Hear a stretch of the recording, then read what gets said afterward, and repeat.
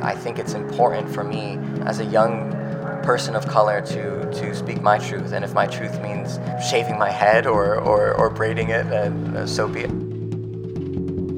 People from my generation or younger generations can have a voice in our community or even at the United Nations. I find that very important. Getting to be a part of this day, getting to share a little bit of my story, but getting to also hear from all these amazing students has been remarkable, and I'm glad that the UN is focused on this right now. It's about 8 a.m. and I'm standing outside the UN General Assembly building, the main entrance on 46th Street and 1st Avenue in New York. It's a busy morning. Many of these people here for the International Day of Peace celebrations, which are taking place inside in just under an hour's time. 1st Avenue is still open, but it's going to be closed in a couple of days when the heads of state from around the world begin to turn up. It'll be a very different scene. And right now, though, lots of people are milling around in front, waiting to get their passes to get in. Amongst them are large numbers of students who've been invited to take part in the ceremony.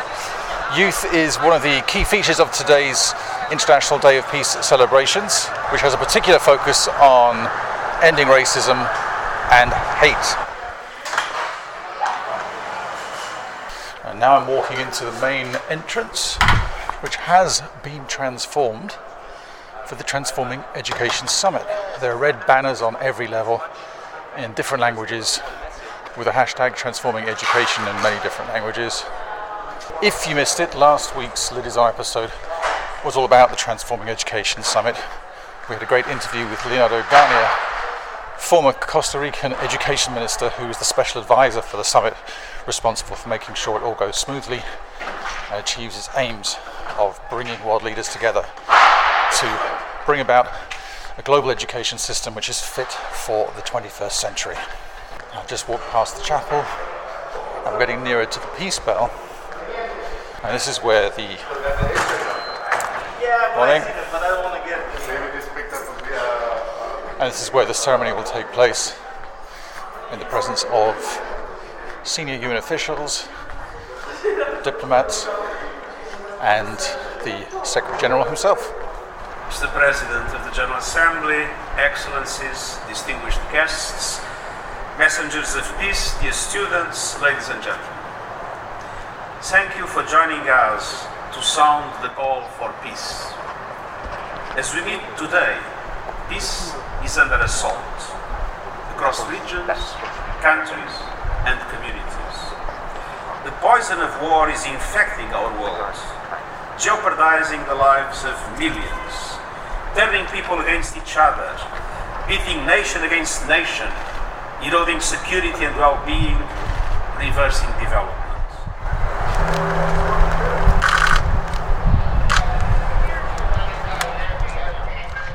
So I just met Miss Thailand and Miss Universe Thailand. It's the kind of thing that can happen during this week. And we're walking towards the Economic and Social Council building, otherwise known as ECOSOC, which is where today's youth event is going to be taking place.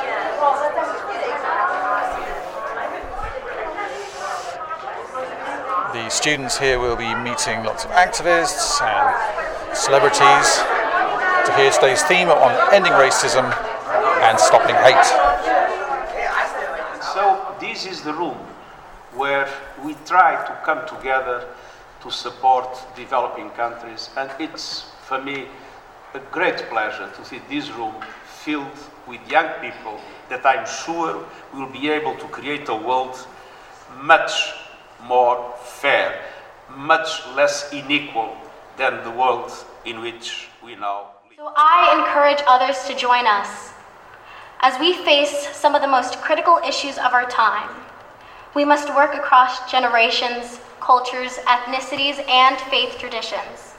Our very lives depend on it. I want all of us to be the generation that gets to say we ended inequality and racism. I pose this question for all of you. What are we actually doing to make a change? The answer is not even close to enough. We must do more. Thank you. After the event, I got to speak to some of the participants and speakers, starting with Malik Pancholi, who some of you may remember from the NBC comedy 30 Rock, which starred Tina Fey and Alec Baldwin. Malik played Jonathan, the overly protective private assistant to Baldwin's character, the unhinged NBC executive Jack Donaghy. He told me that the aims of the day are particularly close to his heart. Side of my family is Jain, which is a religion that is largely based in India, and the number one tenet of Jainism is ahimsa, which is nonviolence. So I've always had an affinity for this International Day of Peace, but I'm here because I think the theme for today is so important, of ending racism to build peace, and it's something that I've personally felt racism as a person of color. I've certainly felt hate as a person who identifies as LGBTQ. And I think that a large part of the work that I do, both as an actor now and a writer, is about trying to put stories into the world that better that situation, that combat that kind of rhetoric. And I also do a lot of activism. I formed a nonprofit called Act to Change, which is a national nonprofit working to end bullying for Asian American and Pacific Islander youth.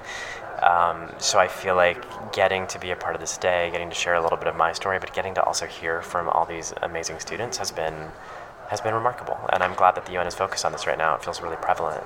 As someone who's been working in the entertainment industry for a long time, how do you think the representation of people of different ethnicities has changed during your time in the business? Yeah, I mean, I think it's gotten a lot better. You know, I feel like early on, I remember as a college kid, like I got to play whatever I wanted to play. You know, we were in school, but we were largely studying white playwrights and white parts. And I sort of left college thinking, I get to play whatever I want. And then I got to LA, and it was literally like all I got seen for was the color of my skin. You know, it's like literally casting directors being like, hey, do you own a turban you can bring to this audition? Or how's your Indian accent? And I was like, wow, I didn't realize how shut out I was going to be.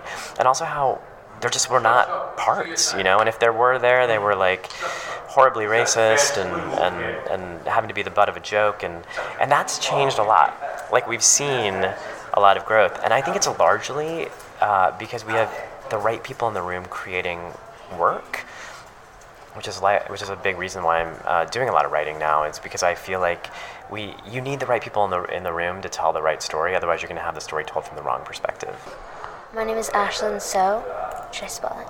I'm here to speak at the UN about my cause and what I believe in. I really believe that it's important to unite all communities together, because I think that there's so many issues around the world, but I think to be able to solve them, it's through unity and love.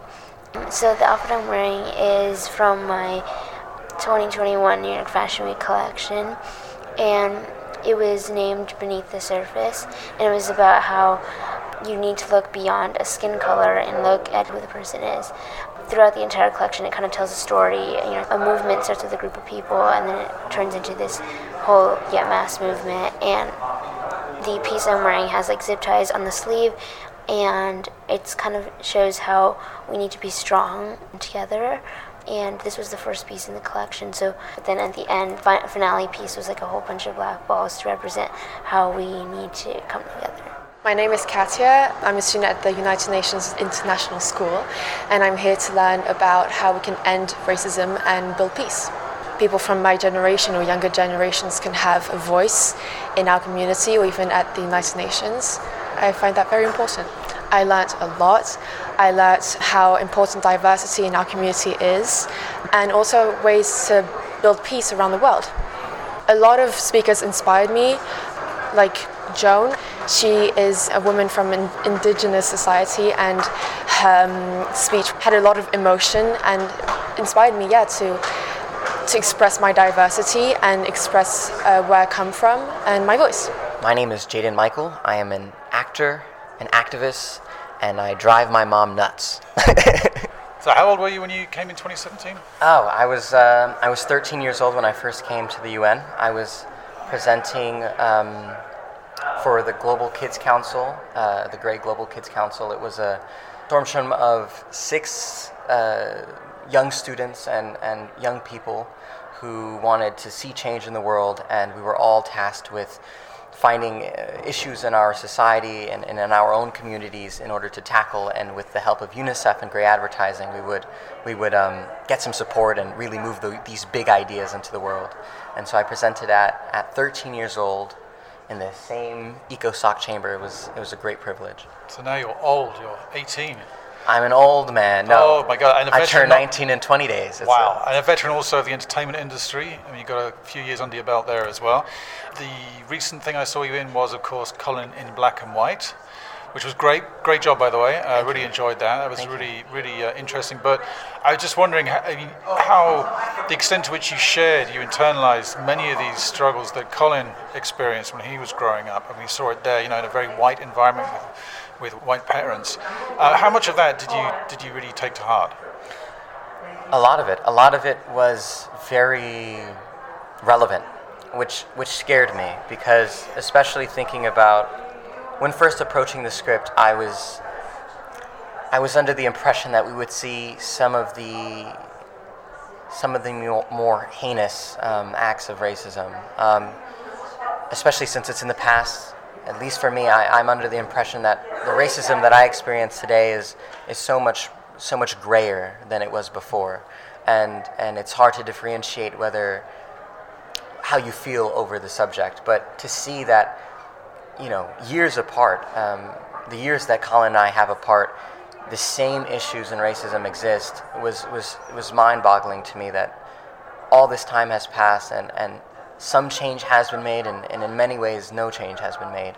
So, for example, with Colin's hair, his issues with not being accepted within his white community because of his hairstyle, to me that was, I was able to identify with that as someone who's been in the entertainment industry since I was 3 years old. I had grown up around casting directors and around the entertainment industry, and they had expected me to come with a certain look, with a certain status, and if I were to change that status by any means, whether it be by jewelry that I wore, by clothing, by hairstyle, I could drastically change people's impressions and what kind of work I was able to get. And so I was utterly afraid of changing in any way, and I very much it very much resonated with me with specifically Colin's issue with hair in his community. Do you think that having done that, you'll be more outspoken than you were before? Absolutely. I mean, he empowered me. The story empowered me personally to want to wear my hair differently more often. I try and get my hair braided and more often because that's what I want. I don't care if about what other people's perceptions of me or how their perception of me might change based off of my actions, but I think it's important for me as a person, as a young person of color, to speak my truth, and if my truth means shaving my head or braiding it, so be it. That was young actor Jaden Michael, who you can see in Colin Black and White on Netflix. The Colin in question, I should point out, is the American football quarterback Colin Kaepernick, whose career was derailed after he decided to take a knee before a game as a protest against racism and police brutality. Now, Peace Day doesn't get as much coverage as some of the other things going on in the coming days, but I do think it's important because it's really a reminder of why, ultimately, we're all here at the UN to seek peace in the world. When you see the bell, which was donated by the UN Association of Japan in 1954, you can't help but think of Hiroshima and Nagasaki, the two Japanese cities flattened by nuclear bombs less than a decade earlier. And it's a reminder of the enduring existential threat posed by nuclear weapons. On the last day of High Level Week, Monday, 26th of September, there'll be a plenary meeting to commemorate the International Day for the total elimination of nuclear weapons, which is one of the oldest goals of the UN.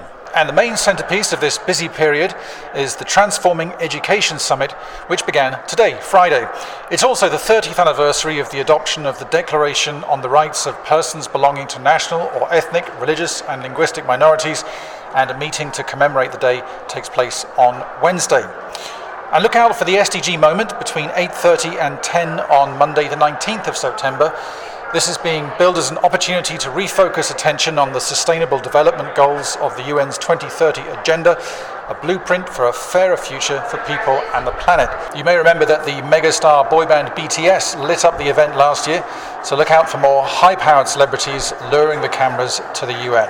And finally, it's Global Goals Week, a program of virtual and in-person events taking place between the 16th and 25th of September, and that involves more than 170 partners across civil society, business, academia, and the UN system to accelerate action on the Sustainable Development Goals.